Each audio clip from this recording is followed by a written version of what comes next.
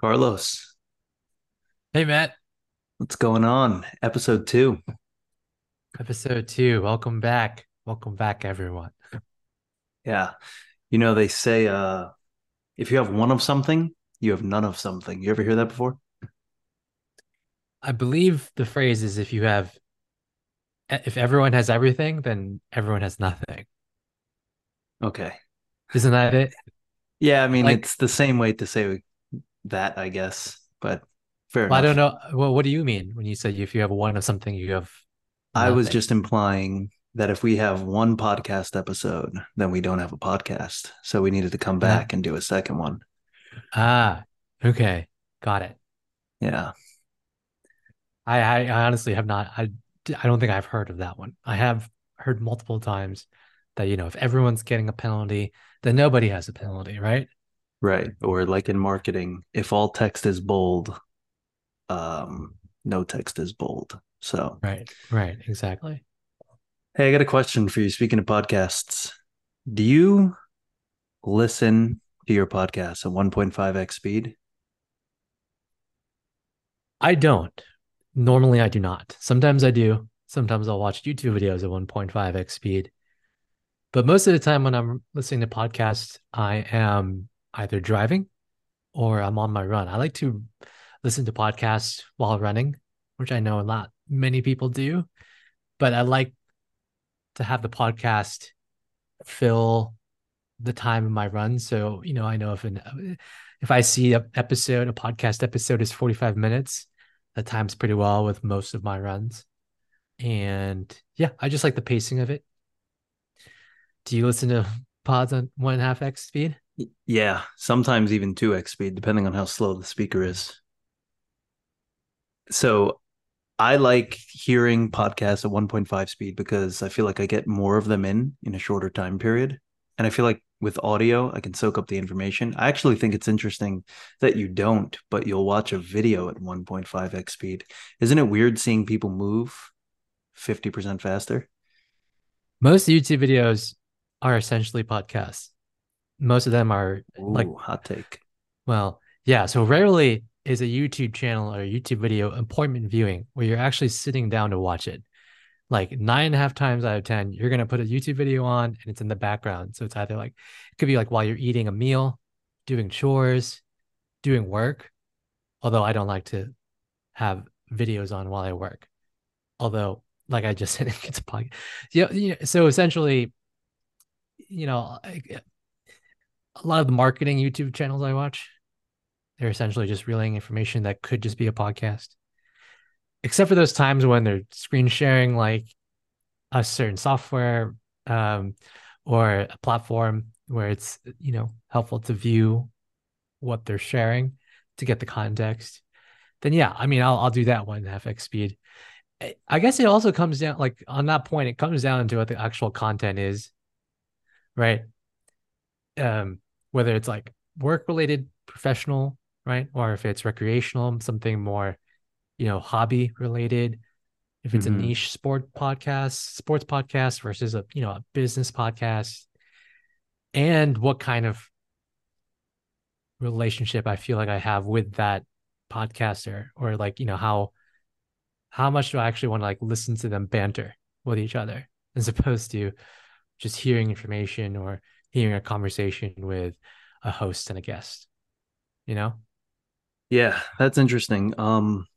So I've been doing the 1.5 speed so long that I've tried to slow it back down to one and I just can't do it. And it's not because I get, all right, well, that's a lie. I do get bored, but it's because it sounds like the host has less energy. Because at 1.5 speed, it kind of puts a natural energy and pep into their voice. Where at 1x, it's more drawn out. And I'm just like, oh my God, get on with it, you know?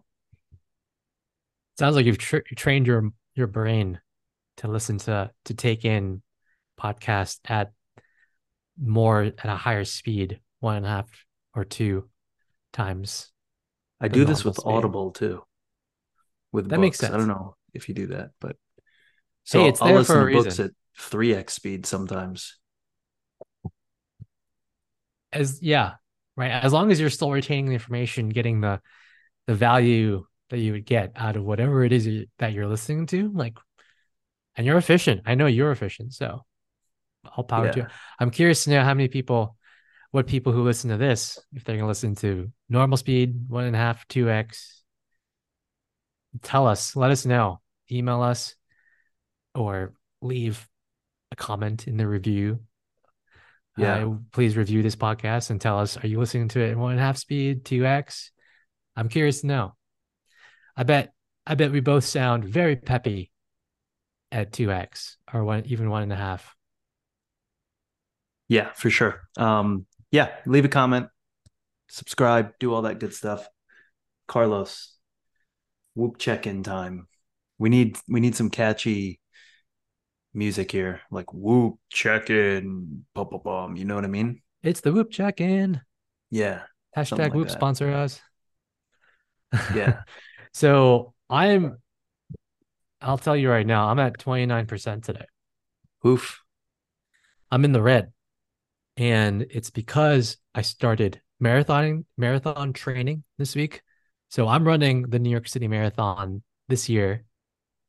And it's the first week of July as we are recording this. And the training schedule is about 18, I think 18 weeks out or 13 weeks. It's one of the two. So this is the first week. So I have ran over 12 miles in the last 3 days. I ran 3 miles one day, 3 miles. Oh, I'm sorry.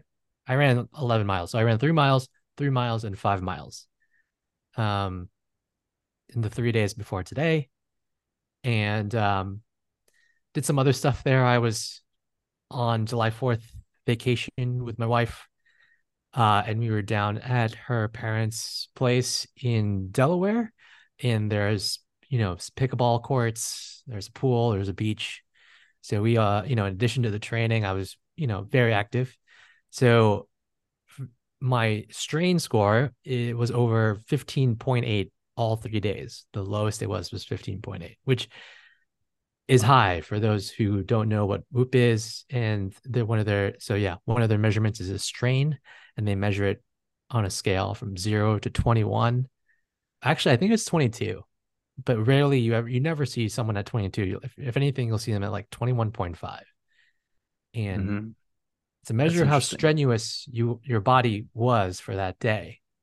Um, and so they'll even tell you, Swoop will tell you, like, you should be at this amount of strain today, given your recovery for the day, given all the other factors, your heart and your sleep. Those are the inputs basically. And I exceeded all of the recommended strains for the past 3 days, and coupled with not great sleep last night. Um, so it equates to 29% for me today, and I'm resting today. Nice. So the fact that you're running is kind of cool. I am not a runner. The last thing I ran to was the bathroom right before this podcast. Um, Also cool that you played life-size ping pong. I saw pickleball balls at BJ's the other day on the weekend, and I almost bought some because I'm very tempted to set up a pickleball court or whatever you call it, playground area in our backyard on our property. So, You can start with one in your driveway. You can buy a pickleball net as long as you have a flatter surface, which I think you do. Um, somewhere. it's yeah, you'll see them in driveways. But yes, if you want to build a court, I'll power to you. I think we talked about pickleball in the last episode. Yeah. Um, and yeah, it's sweeping the nation. It has swept the nation. There was an article in the New York Times about pickleball noise, um, and how that's affecting people, how people are not very happy with it, about it. Oh boy. Yeah, it's one of those things. I hear the neighbors now. Honey, the neighbors are playing the pickleball again. That I would love to hear that at 2x speed and what that sounds like. But Yeah. to be fair, it is a very loud pop. Like each hit is just, it's loud. It's weird. And to your comment about it being life-size ping pong, it's a good analogy. I think it is somewhere in between ping pong and like badminton. Um, and the ball kind of looks like a wiffle ball. It has holes in it, which makes it, not go as far, right? And there's all Right. this spin to it. So yeah, anyway, casually played some um down in where, my in-laws have a summer home, and uh yeah, contributed to the high strain. Matt, what's your strain score today? Or what's your Oh, recovery score? Where are you at? yeah. So my recovery score is about a 44. That is entirely anecdotal again, because I forgot to put the freaking whoop strap on my wrist last night. Oh my gosh. I haven't worn it in 3 days. So here's what happened. First of all, to the listeners out there, I am a human, unlike Carlos, who is a robot and wore this for 1,200 days straight. So I'm impressed with you. But I was wearing it and I played baseball and I took it off because I wear wrist tape and it wouldn't work well under wrist tape, obviously, or it would be very uncomfortable. And then I completely forgot to put it back on. So it's on now again. So my anecdotal score for the weekend is 44. But So I am that's working. just where you're putting yourself for today. Yeah. Yeah. Yeah. Did you get a score? How about this? Did you get a score last week? The day after we recorded our first I certainly episode? did. Let me pull it up.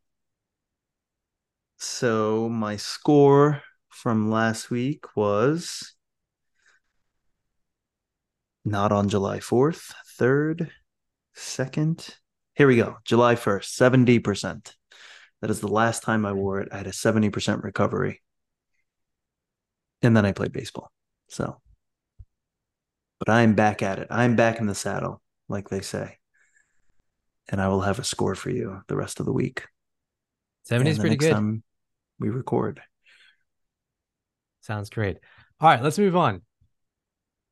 Um, so in the last episode, Matt, you shared with us how you make money.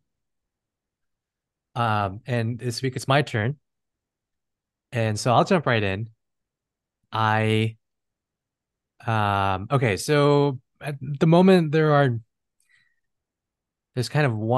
one main income stream and then another one that's in development. Well, two if you count the SaaS product that Matt, you and I are working on. And you mentioned that last time. So I'm not even including that one right now, but let's, put that there on the board as one. But the main one right now, I'm a marketing consultant, specifically life cycle marketing consulting. I work with currently two clients. There might be one more here soon. Um, and my two clients are very different. One is a B2B biotech company that has an element of B2C when we market to patients, or, do design messaging, design campaigns geared towards patients. And then the other one is a sports client. It's actually a golf client. And sorry, a golf client that I've been working with for quite a while now, over 3 years. Um, and a big thing about me that I don't think I've shared yet here is that I'm a big golfer. Or I think I did share that. Maybe I You did say did. that last You time. definitely shared that. I definitely shared that. Okay. Yeah. So I'm a big golf guy, big golf nut. And so working with this one particular client has been very, very rewarding, very exciting for me personally. And then I mentioned another stream of income that is in the works, and that is um, course creation. So I'm creating a course based on my expertise, my knowledge within lifecycle marketing, very specifically how to grow an email list. And that course will be up soon, soonish. I will definitely let you know. And I think I'll keep keep us updated on how that is going and what that looks like for me. Nice. So you mentioned specifically, you called out life cycle marketing. I'm curious if you can expand on what life cycle marketing is. Lifecycle marketing, the best okay, so let me give you an analogy. Think of the brand. It's like it's basically relationship building and funnel marketing. I know those are two different things, but the best way I can describe it is if a brand is like, if you're trying to attract someone to be your partner in life, a lover, a girlfriend, or even, a married, a husband or wife or life partner, however you want to identify. The brand, every customer, every potential customer, there's an element of that. So, the life cycle is you and the brand, Matt, let's say, you want to, um, you don't know what Apple is. Obviously, a lot of people do, but let's just say you're not aware of Apple. Apple wants you to become aware of them. And then they want you to become interested enough to evaluate them. And then they want you to take that evaluation and actually seriously consider purchasing and then purchase. So awareness, evaluation, consideration, conversion. Those are in sequential order. Those are 4 steps of a funnel. And as a life cycle marketer, it's my job to take you from that very first initial stage of being totally unaware of a brand to, becoming, to purchasing, and maybe even becoming a champion and evangelist of that brand. Of course, right? Like Apple, they want to get everybody who wants a computer, right? That is or any kind of gadget. That's what they're solving for, right? The hardware. Obviously, they do a lot of other stuff too, right? But when you think of Apple, you think of a MacBook or you think of an iPhone, you would think of a device, a piece of hardware. They want that's what the solution, the value they're offering you, the problem they're solving for. It starts there, right? Like, you as a target audience, and then a brand, like the brand is going to, have a very specific purpose for you. And part of a lifecycle marketer's job is to make you aware that that brand exists and solves your problem, and then take you on that journey, aka that life cycle, from totally unaware to becoming, fully aware. And again, going back to the analogy, it's like, I don't know who you are, or I don't know who Margot Robbie is, but all of a sudden Margot Robbie's at a bar and I go to that bar. I'm aware that Margot Robbie exists. And then I go over to Margot Robbie. This analogy actually probably works better the other way around, where like Margot Robbie gives me her phone number. Oh my gosh, I have her phone number. I'm gonna like text her. I'm gonna call her, and then we go on our first date. And then 6 to 12 months later, we're moving in together, and then like 1 to 3 years later, we're married, right? Those are all like very similar things here. I'm sorry, those are all very like, that is analogous to like what my job is, Yeah, for a brand. analogy. I as your friend, I have to remind you you're a married man and you should stop going after Margot Robbie. I have a question. So, how are you judged as a life cycle marketer? Like, you start at the top of the funnel and you bring people to the bottom of the funnel. Is that like a stat you keep? So Obviously, it depends on the industry, but yeah, so it is a stat I keep. More very specifically, each one of those stages I outlined, broadly outlined, which is awareness, evaluation, consideration, conversion. Each one of those there's a life cycle stage for each one of those, for every brand, and each one of those there's a conversion rate between each life cycle stage. So you can measure, with a numerator and denominator, how many people, how many users, however, whatever the metrics are specifically. You can measure like how many people go from here to here, right? They view a page, and then like, evaluation, like it's opt-in, like emails. So I'm a big email guy. So like getting someone to opt into your email is a clear signal of that they're evaluating you, that they're interested to learn more about you, but they're not, you know, they haven't purchased yet, right? Subscribing to emails free, right? But letting a brand into your inbox is not exactly something that a lot of people take lightly. Most, in most cases, right? Um, so yeah, all of these levels, I'm sorry, all these stages are measured, and there's a conversion rate, there's a metric, there's all these KPIs that we have in a dashboard to gain a sense of performance. Yeah, that's a good analogies. You just brought something up, and I think it's a fantastic segue into one of our meaty topics for today, which is a podcast topic called email marketing and Gen Z's multiple inboxes. So you said it's essentially a big deal for a brand, for someone to let a brand into your inbox. Can you talk about this? What do you mean by Gen Z's multiple inboxes? Yeah, well, first, let me just say that I consider the inbox to be a sacred place for each person. Um, most of the time, some people will just, get, well, even if your inbox is full of tens of thousands of emails at this point, right? You're you're still just letting brands into your, or you want emails that you want to read, or at least be aware of, right? Even if you're not opening an email, you're seeing a subject line, you're aware that this brand exists, that they're contacting you. They're still making an impact in your inbox if they're sending you email and you're still receiving it. You haven't gone through the effort of unsubscribing. You went through some effort to subscribe in the first place. In the specific case of Gen Z, so I've heard, and this practice may not actually just be isolated to Gen Z, but from what I've heard, this is something that is prevalent, or rather, it's a practice that a lot of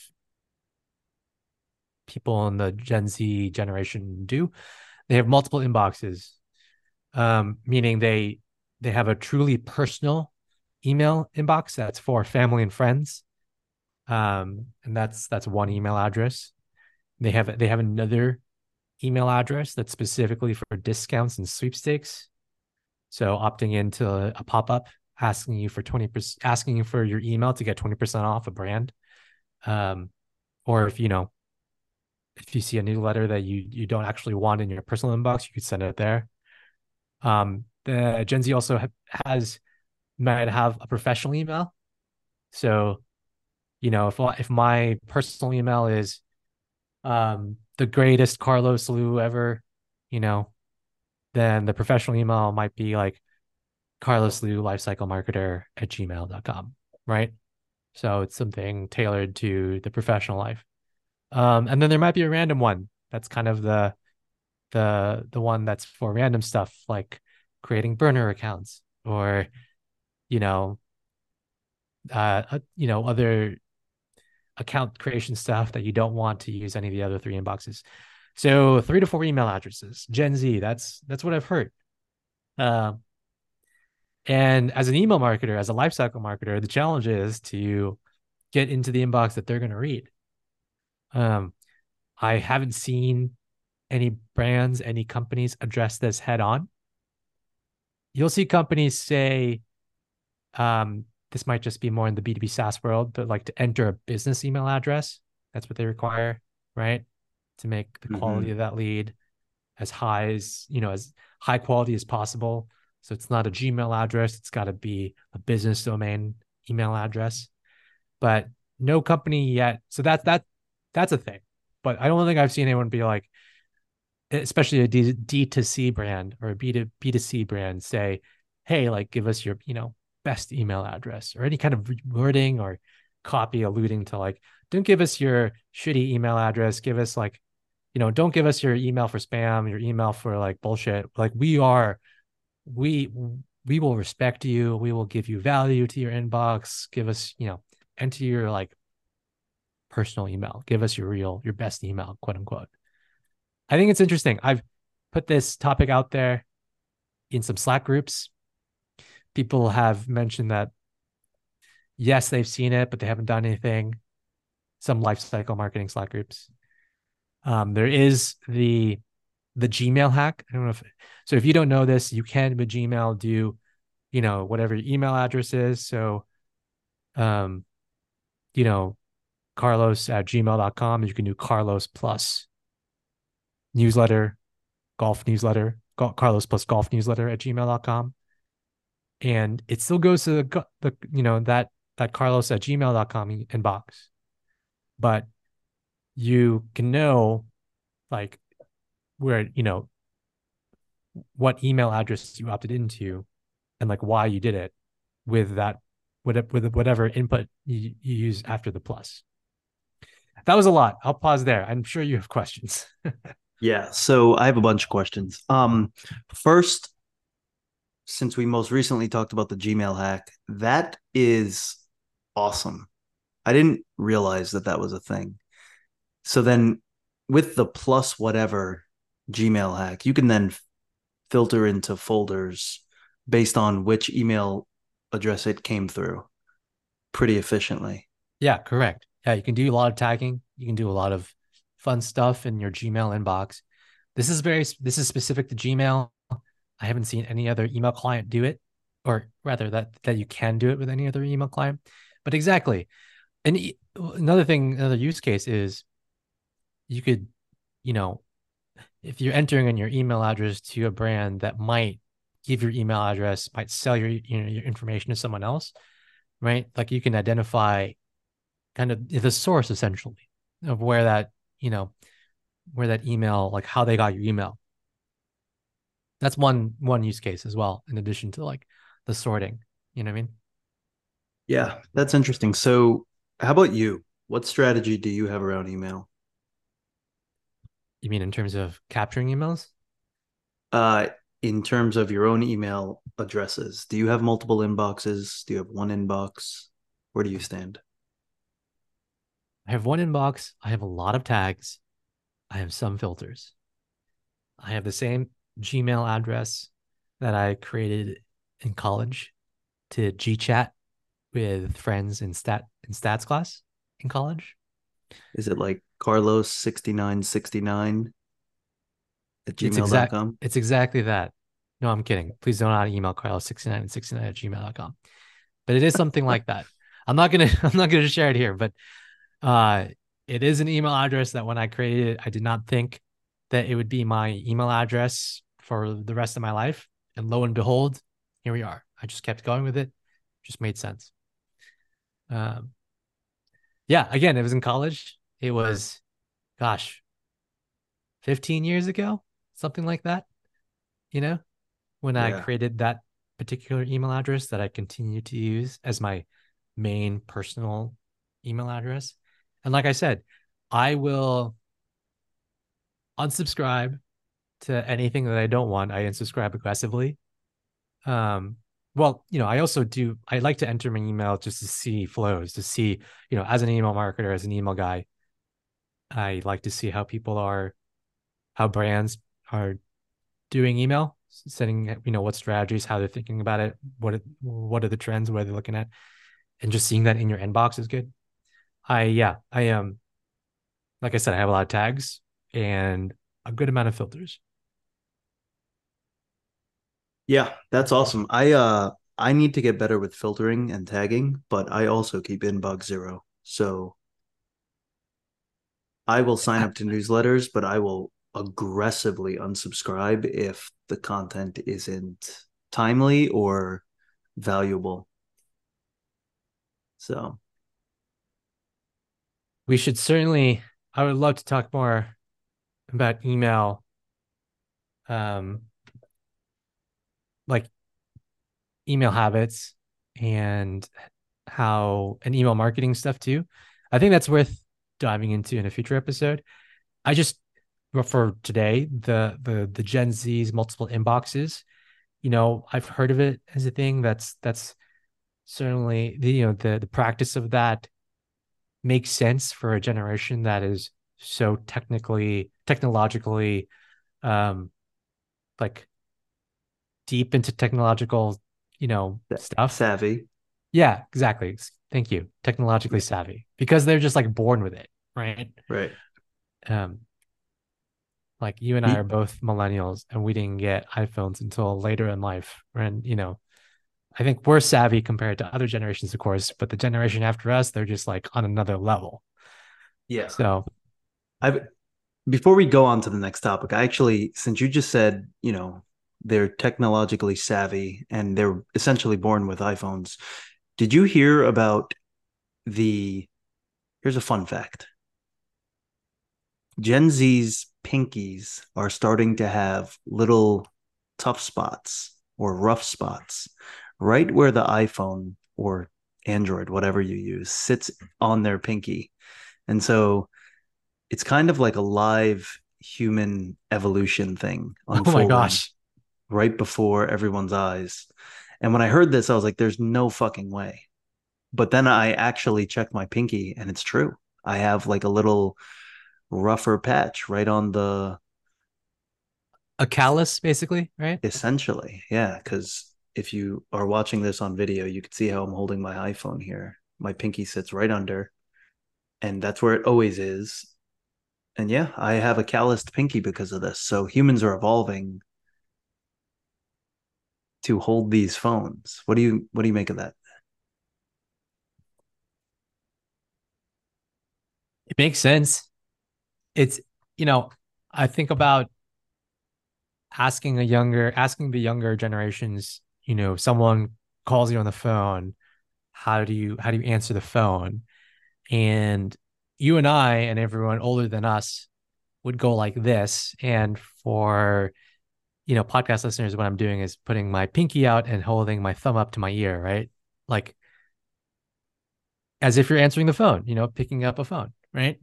Yep. Whereas like the younger generations will hold it as if they're holding the iPhone, right? It's like they're holding a box in their hand, putting it Yeah. up to their face. Because that's how they answer phones. That is the only phone they ever knew. The only phone that ever existed for them. There was never a rotary phone. We didn't really have rotary phones either, but I like a did when I house. was a kid. Okay, a I'm showing my landline, age, but a yeah. landline, right? Yeah, I mean, I had rotary phones as well. So yeah, like that to me is a signal of a generational divide and a change in behavior. And it makes sense that from that change of behavior comes like a physical adaptation. I don't know. It doesn't sound like the callus on the finger is gonna do like what is that gonna do? I mean, it's not the most useful physical adaptation, but or maybe it is. I don't know. Maybe in 100 years, humans are going to be born with these calluses, if assuming iPhones are still around. But I the mean, in 100 iPhone years, 100, yeah, the iPhone 100 is gonna be implanted into your head. yeah, Like probably. you're not even gonna hold it. You Right. know That's the crazy. That's the a speed at which topic. that's another whole nother topic, a whole Yeah. nother wormhole. But um, Yeah. I on this topic, I do really quickly want to say I remember when I was 16 holding a flip phone and thinking to myself, at some point in my lifetime, I'm going to be able to watch TV from this thing. And I didn't know what it was going to be look like. Obviously, it comes to look like, a little TV in your hand that was also a phone that is, a mini computer. Um, so yeah, I, I distinctly remember that. And here we are. If that says anything about, six futurist 16-year-old Carlos. I, Yeah. you know, I yeah. am so I'm super bullish on like where tech is going. I don't want to go too deep into a tangent, but I am 100% going to embrace just regular eyeglasses that are essentially augmented reality screens over your field of vision. I intend to never carry a phone again once those are released. So, Yeah, the augmented reality is certainly the next step. It's in between holding a phone and having a chip planted in your head. It's getting yeah. closer to the eyes, having a heads up display, Iron Man style, to, do everything that's on the screen of your iPhone or whatever smartphone you have. doing that. Oh, okay. All right, let's move on before we go deeper into any other tangents, but we should definitely table this conversation for another time. For sure. So I think for our last topic, um, we were talking about the idea or the take of, is distribution greater than product? In, I think here I'm specifically talking about software products, but I think that can also apply to courses, like online courses, because you can take a fantastic online course and then you can take a completely dreadful online course. And so I'm curious what your initial reaction is to the question, is distribution greater than product? And then I'll give my take.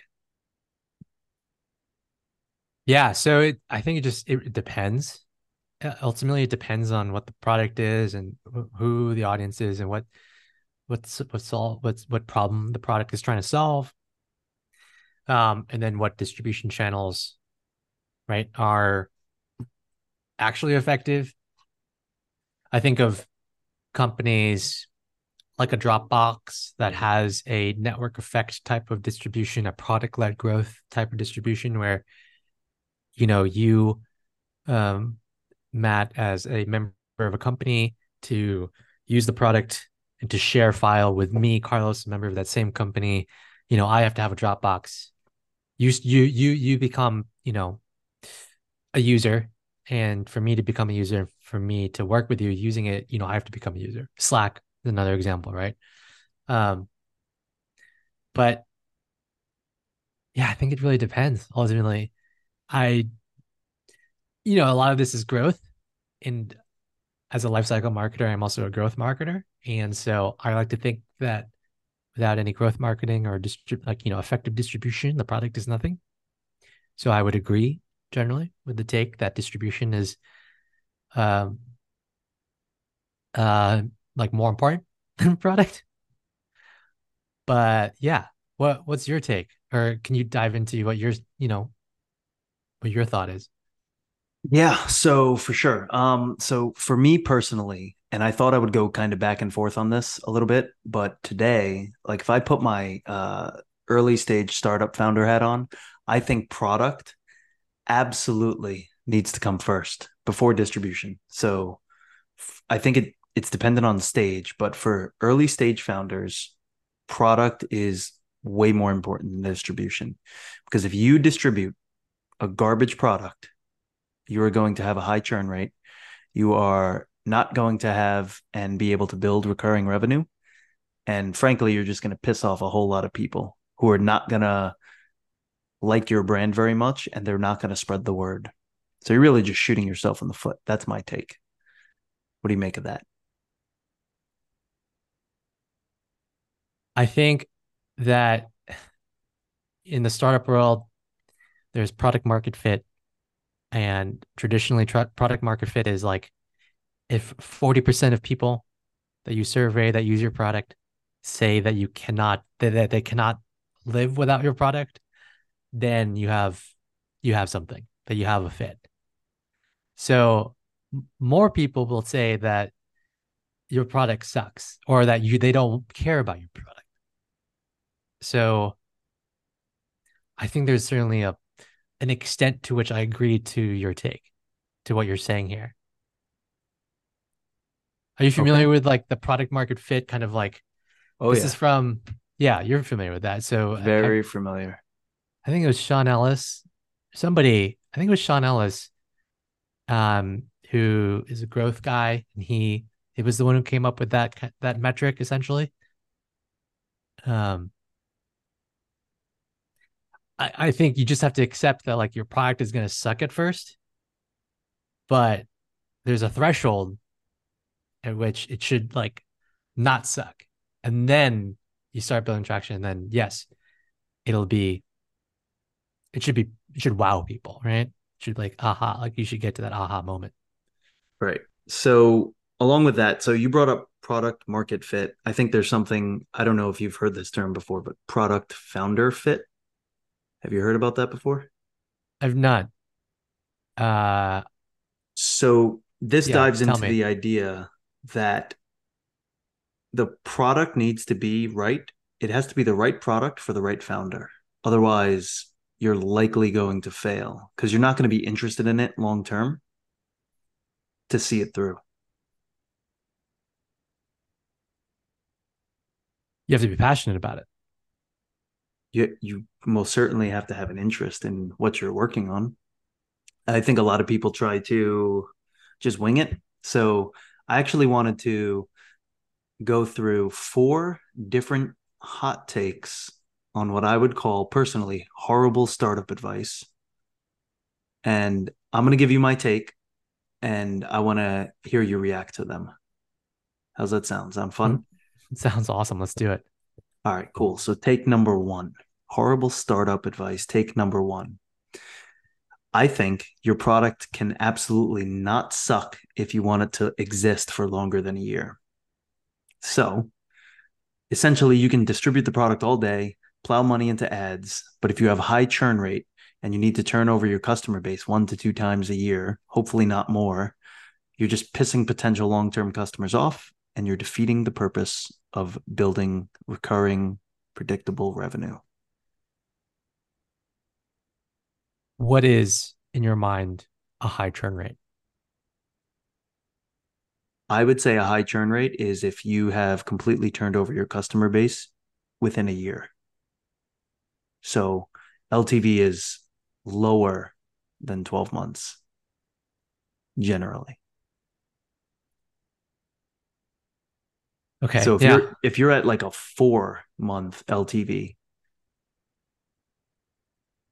you kind of you're kind of fucked essentially. Sure. But generally, like there's also the CAC. So I mean, it's interesting to hear you say, plowing through ad spend, spending a lot, right? That's another input to take into consideration. Because if your lifestyle LTV is 4 months, or rather, 4 months of subscription. So if it's $30 a month, 4 months LTV of 120, right? Right. So if it's a $30 a month thing, let's just yeah. But if your LTV is 120, but if your cost to acquire someone is less than $40, that's Profiting. generally rule of thumb is 3 to 1. 3 to 1 is a good indication that there's something there. Um, so again, going back to like distribution, like you're, I think a lot of founders' mindsets are to just pull the lever of ad spend. More money, more ad spend spent equates to this many users. And I don't think that's always the case. And I think if you're smart about it, if a growth marketer, a growth person is smart about it, they will get that CAC down to like a quality number, or rather a number that gets to, you're still acquiring quality users at a number that um is that will fit. It's a healthy number to your LTV to CAC ratio. So I don't know. I'm I like this take. I net out to liking this take. I do think there's a lot of nuance there that like is worth taking into consideration. Okay. I'll take that. So let's go to take two. Take two. If the market is already saturated with plenty of competition, you must have a great product in order to win out in the end. So my reasoning here is that essentially I think software is absolutely mature. I'm talking about the B2C, B2B SaaS market.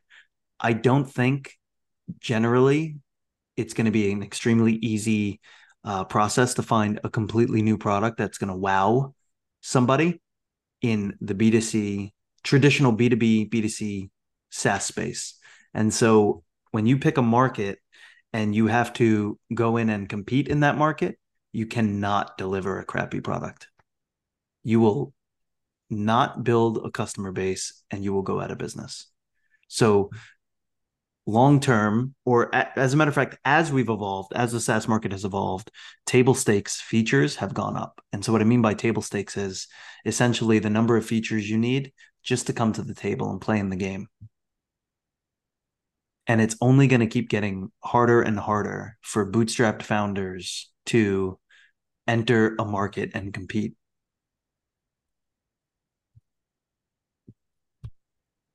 Yeah, this take feels like not. First, I agree with this take. It's almost obvious to a certain extent.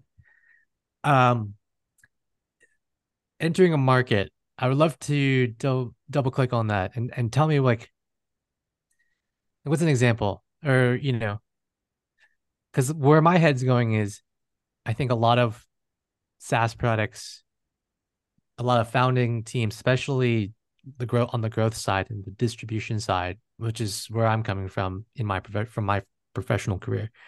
There is like a strategic narrative that is set, that is brought to the table.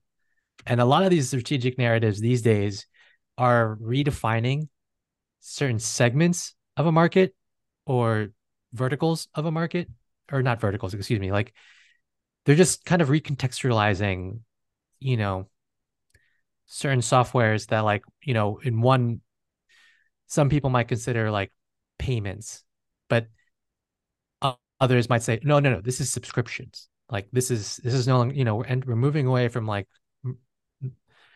merchant payments to like recurring subscription models, like for everything, you know? Um, so like the strategic narrative, right? Like you're coming into a saturated market and you're and like the product, the founders, the growth team, they're like, no, no, no, no. There's a whole new way to think about this. And this is why you need us, you know?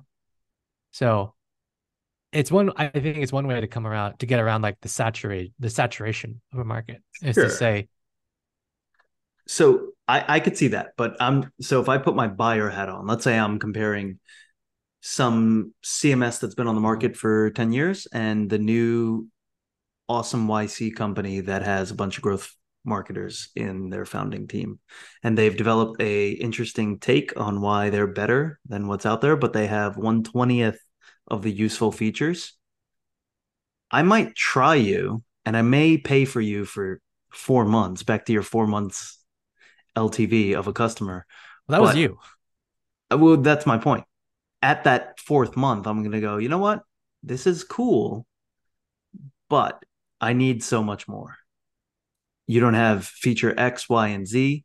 And I don't think that anyone, for the most part, is going to stick around, even if you're say, hey, we hear you, but we're going to build that next. I need to run a business today. So I'm not going to wait around for 12 months while you and your team build that thing. I may come back to you in 12 months if you've built it, but it's going to be much harder for you to compete with other providers. Yeah. No, I mean that look, that makes sense. If you're competing in a space that is saturated and the big players like a Salesforce or even a HubSpot have all these features that you don't have. I think a lot of startups, disrupt. They're like coming into they're solving a very niche case, or I'm sorry, a niche problem, right? That isn't being addressed well by the big dogs. And while doing that, they're also telling you, Matt from Big Company Inc. or whatever, like this is a new way to think about, you know, your video comms, right? Or like a new way to think about how we do whiteboarding online, you know? We do remote whiteboarding. Um, it's just like that's what startups do, right? They like come in and disrupt something and like they're like better, they wow. Yes. I love your take. I think what I'm getting at is that I see too many people quitting too early, right? Mm, So everyone, yeah. dude, I've had so many coworkers in the past who are like, "Yeah, I'm thinking about starting a startup." right? And they change startups like they change their underwear, right? So let's actually jump to another take that I always hear early stage founders repeat, and I don't know why, but uh, that's doing X startups in X months. So I'm sure you've heard of like 12 startups in 12 months. The idea that you're going to start a new startup every month until you find one that sticks also can be wrapped up as failing fast, as like a positive. The idea that failing fast is said almost in a positive way, that drives me crazy. The idea that you're failing as fast as possible. What do you take? What do you make of that?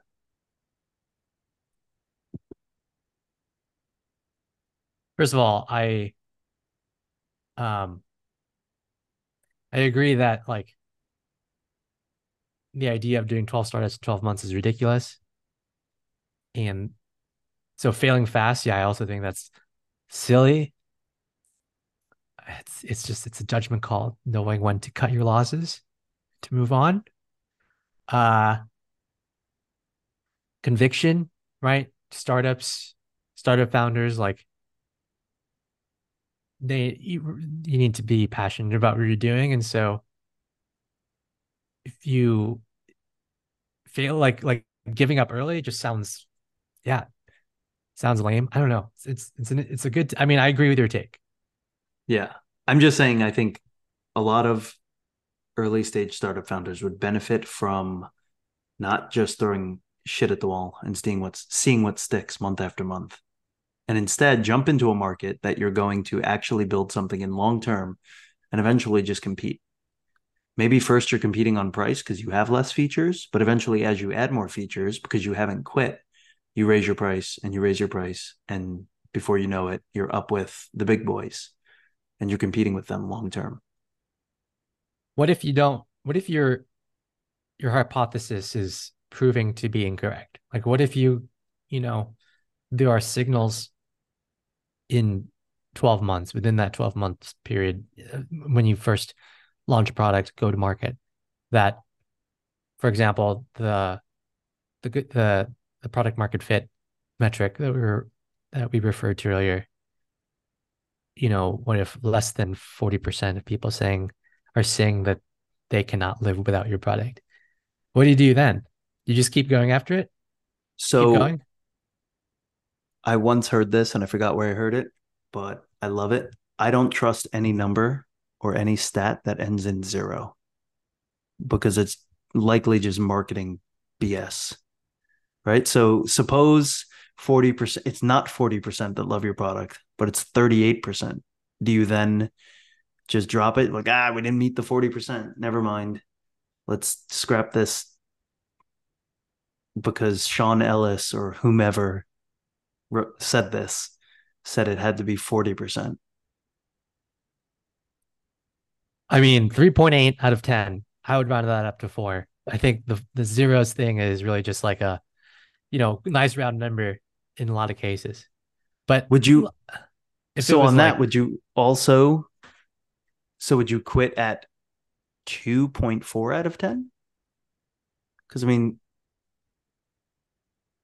that's, 2.5 out of 10, 25%. No, that's less than 20. What am I saying? you could build a pretty big business sticking at it That long is enough. 25%. Yeah, I mean, it's all dependent. There's so much nuance here. 25%. It's a signal that like you can interpret it so many ways. And that's what founders will do. It's a signal of like, oh, I should keep going because next month it might be 4 out of 10 or it might be over 50%. Right. Um, there's a lot of ways to spin this data in a investor deck, right? To whoever the stakeholders are, Yeah. right?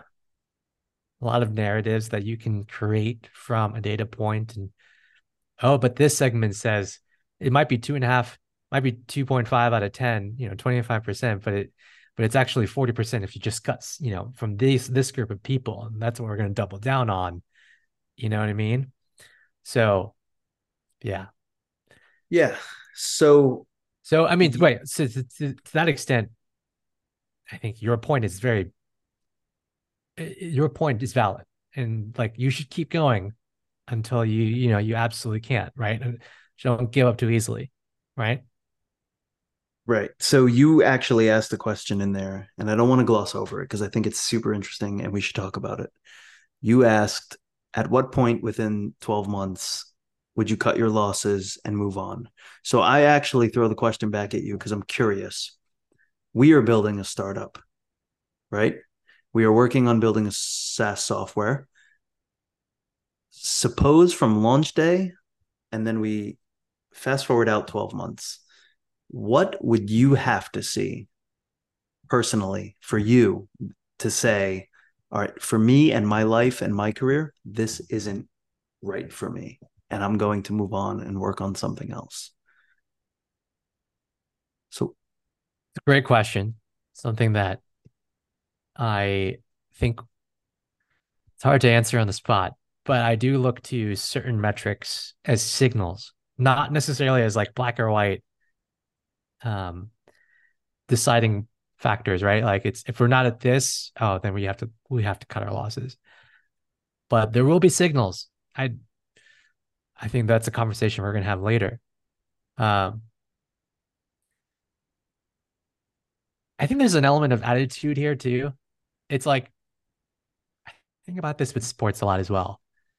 Like you have to go in specifically with golf because you have to. So there's a quote going around, and I can relate to it so much. You spend so much time practicing and caring as if it's life or death, it's do or die. Like you have to do this, practice so you get it right. But then you go into actually play, and if you have that attitude while you're playing, you'll get nervous. You just think about all the, consequences, results, and you don't actually perform well. So you have to go into like actually playing as if like you don't care, as if like it's not a big deal. So I bring that up to say like,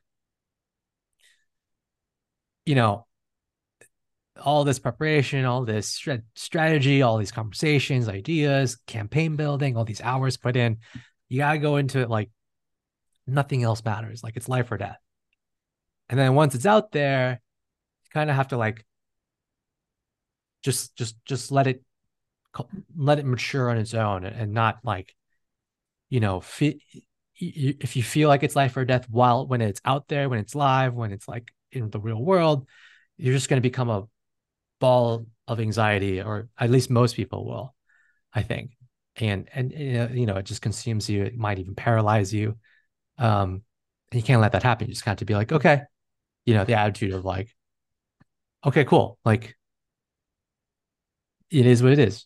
We're gonna see the results and move along.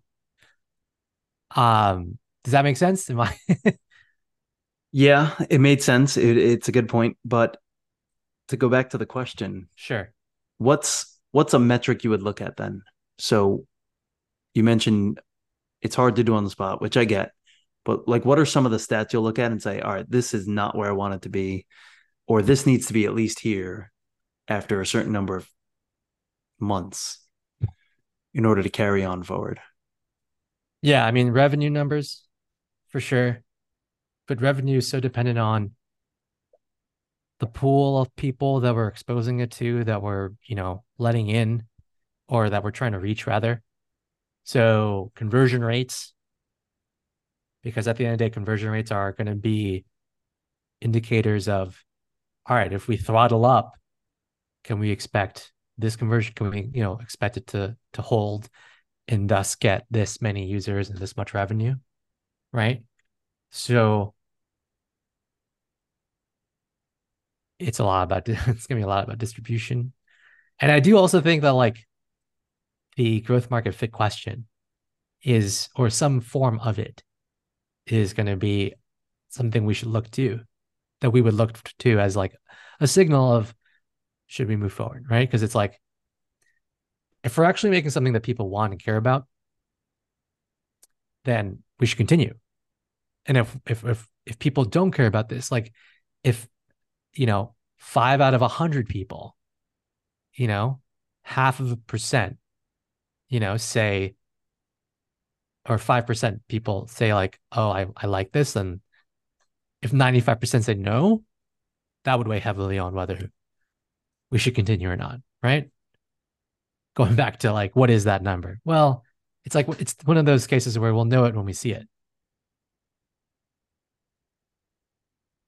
I'm doing some back of the napkin math here because I was just curious. So you said if, by the way, I agree with you. I don't think you should just hammer on and keep on keeping on if your product isn't succeeding. Like if you've gone through a year and you have less than a grand in revenue monthly, I guess that's kind of shitty.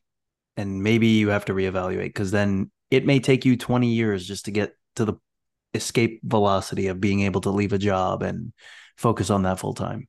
And that would Yeah, but suck. is it a grand a month? Yeah. I in that case, I want to know like what is like how much are we spending to like like is it a grand from like two people? You know? Like are we what levers can we pull here to like get up to, and if we're Right. exhausting all levers and it's still a grand, then absolutely we should, right, consider pivoting, folding shop, moving on, considering this one as like a failed hypothesis or whatever. Right. Yeah, for sure. But one thing I do want to push back on, because I think it's important when you look at it in totality, is the if only 5% of 100 people are okay with it, then maybe we would then wrap it up because, like, all right, well, 95% are saying no.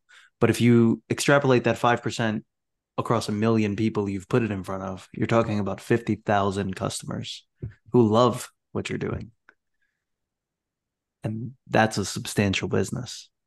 So I guess my point is Sean Ellis and his 40% can take a hike because it's bro science. Bro science and bro opinions.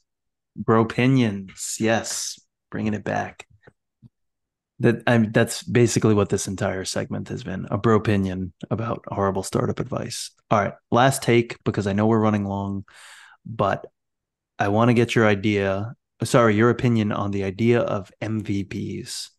I think personally it's a completely played out theory that has been around since the dawn of software, and it has been evangelized and repeated ad nauseum, and it should have died in 2016. I don't think that MVPs should be as far as you go into a product. What's your take?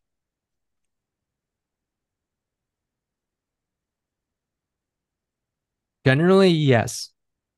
I think it's not, I think, again, there's so much circumstance and nuance that goes into that question. So just I'm gonna zoom out and from a 50,000 foot view, like say that MVPs aren't the end all. You should go past an MVP and see you should go past it to see if you can validate your hypothesis or whatever it is that you're trying to prove. It's like, you know, it's hard. There's so much like that goes into deciding when there's so much that goes into the decision of like to stop, right? And an MVP is not necessarily the best reflection of what it is that you're trying to put forth. So yeah, I don't know. I'm curious, Matt. What brought you to this Yeah. take? So this goes back to the whole is distribution greater than product, right? And I think just generally, if you don't have great product, you can throw all the distribution you want at it. But if I'm selling you my MVP, or better yet, another hot take is I'm selling you something before it's even built. I'm sure you've heard that before. Just start selling it. Throw up a landing page, see who will pay for it. That's fucking crazy to me. Like, would you pay me for a cheeseburger that I will deliver to you in 6 months? I've heard of guys who or people rather who, will throw up GoFundMe, right? Like four at a time, and they're for four different products that don't exist, but they're testing language or they're testing messaging, um, testing what channels to place these GoFundMe's in, and whatever gets the most traction or like whatever gets actually the most funding, very clear KPI, very clear indicator of like success, then they just go ahead and, move on from there, go actually make that product. And then the other three or four or however many, they just fold and, you know, refund the money or whatever. And there's an element to that like interests me. There's an element of that that's like, oh, that's cool. Um, you can't, it forces you not to spend so much time on one thing. It forces you to just like get an idea out there on a landing page, a GoFundMe page, and then just like test distribution. But there's also an element of me that agrees with you that is kind of bullshit. Yeah. It's like, it's it I'm goes glad back to you, what we said earlier. It's like if you have all of the GoFundMe's, you have no GoFundMe's, right? yeah, that's interesting because this is kind of like, so these are just the things I deem as bad startup advice. I think if you, and let me just say that I'm coming at this from someone who wants to build a bootstrapped, successful, profitable software company, right? So if you keep your team slim and you're not throwing a fuck ton of money at ads, wasting it and burning through it like no one's business because you've raised venture capital and you are focused on profitability, you can build a nice life for yourself, your other founders, and your teammates, right? And that's what it's all about, right? Um, but the idea of GoFundMe's, that is like the worst of the two horrible startup advices blended together. So that's 12 startups in 12 months, except it's GoFundMe. So it's 12 GoFundMe's in 12 minutes. And Yeah, I'm going to see which one sticks. for sure. It's ridiculous, right? And I think it certainly is a relevant thing to your take. I do have one thing I want to what one thing you just said. Um, I have a question based on one of the things you just said, which is a profitable SaaS company, right? So profitability as a metric for whether you should continue or not, right? It, there's going to be decisions of like where to put money, what distribution channels or what campaigns we should, you'll want to invest in to gain traction. And there'll be campaigns, distribution channels, ideas that you don't invest in, right? So at one point you have to like decide, okay, this wasn't right. It very well might come to the point where you decide this wasn't right in terms of distribution. We have to go pivot our strategy to this.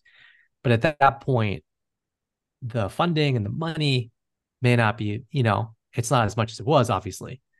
So profitability becomes into question. It's like, okay, how much does that play into whether you continue or not? Um, and if it's actually like feasible to continue, right? These are the real life, real world questions and the nuances I was kind of referring to, like about how, the decisions to whether to quit or not. So I'm curious to hear, like, is that what would you still give the same advice that you've been giving, which is kind of this through line of like continue, don't don't give up, be passionate about your idea and see it through?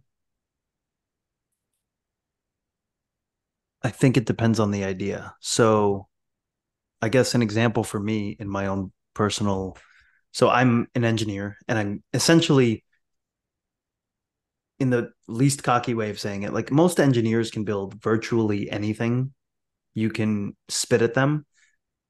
And there are lines they have to walk as far as like, I don't know enough about this.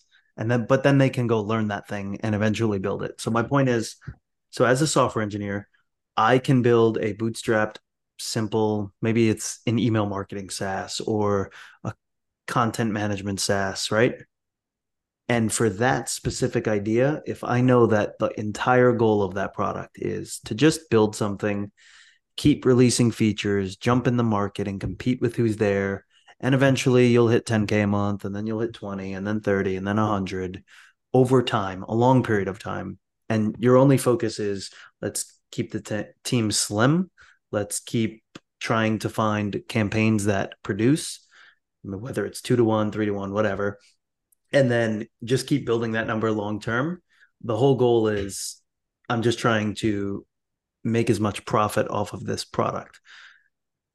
If the idea is otherwise, and it's like, I'm going to start a VR company that works on building brand new glasses that no one's ever seen before, and it's also going to have these new chips that no one's ever seen before because we built them from scratch.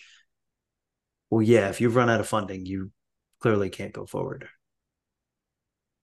So I think it depends on the idea, right? Or you've run out of funding and you were bootstrapped, but now you need to go raise money.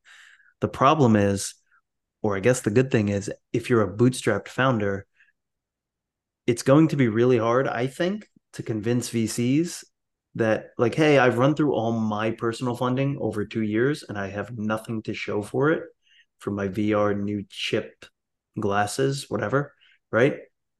Will you invest in it? You may find someone if you speak to 500,000 venture capitalists, but the odds are they're all going to look at you and go, all right, well, you spent 2 years. I don't know if I'm going to give you my money to continue on with this. So I think it just depends on the mission of the company, right? Like for me right now in this stage, and I think this is something we could talk about on a next episode, the idea of a first win in business. The goal is let's build something profitable and let's make it so that it's kicking off so much cash that you can essentially do whatever you want in life. And that's not just for me, that's for every other founder, including you, and also the teammates, right? Because you want to take care of the people who are working hard for you. So it depends on the idea. That was a tangent, but did that make No, I think sense? that it made sense. I think that was all relevant. Um, yeah, look, there's no easy answer to any of this. And everyone comes at it with their own life experiences. So that makes sense. Was that all your takes? Did you have one more or no? Do you see one that I'm missing? I don't I think think I so. might have hit them all. I think you hit them all. Okay, that was a fun debate. I think not a debate, but it was a fun conversation. I think we agreed with each other quite a bit. It sounds like earlier on there was a bit of disagreement, which I think is super important in podcast conversations. So it doesn't sound like we're just echoing each other. Like, yeah, that's a great idea, Carlos. Yeah, great idea, man. You know everything, you know. So I think it's really good that we have some disagreements, and I think it was a very interesting topic. It's definitely a great, it's definitely good not to be an echo chamber. I hear that often on podcasts where the hosts will say something and everyone's like, oh, I totally agree with that. And let me just add my take to it too, which is kind of like rehashing the same thing. I think the next step is applying all of these takes and ideas and concepts to a business. It's almost, I feel like we should look into doing a case study so that we have something tangible to refer to. You know, pick a company and dive in. Maybe put our CEO for the day hats on and have the actual context of, the company history, whatever public information, research we can find, and, something that's relevant to these takes here, like companies that started and failed, it started real quickly and died really quickly. Like, I don't know if you remember Maple.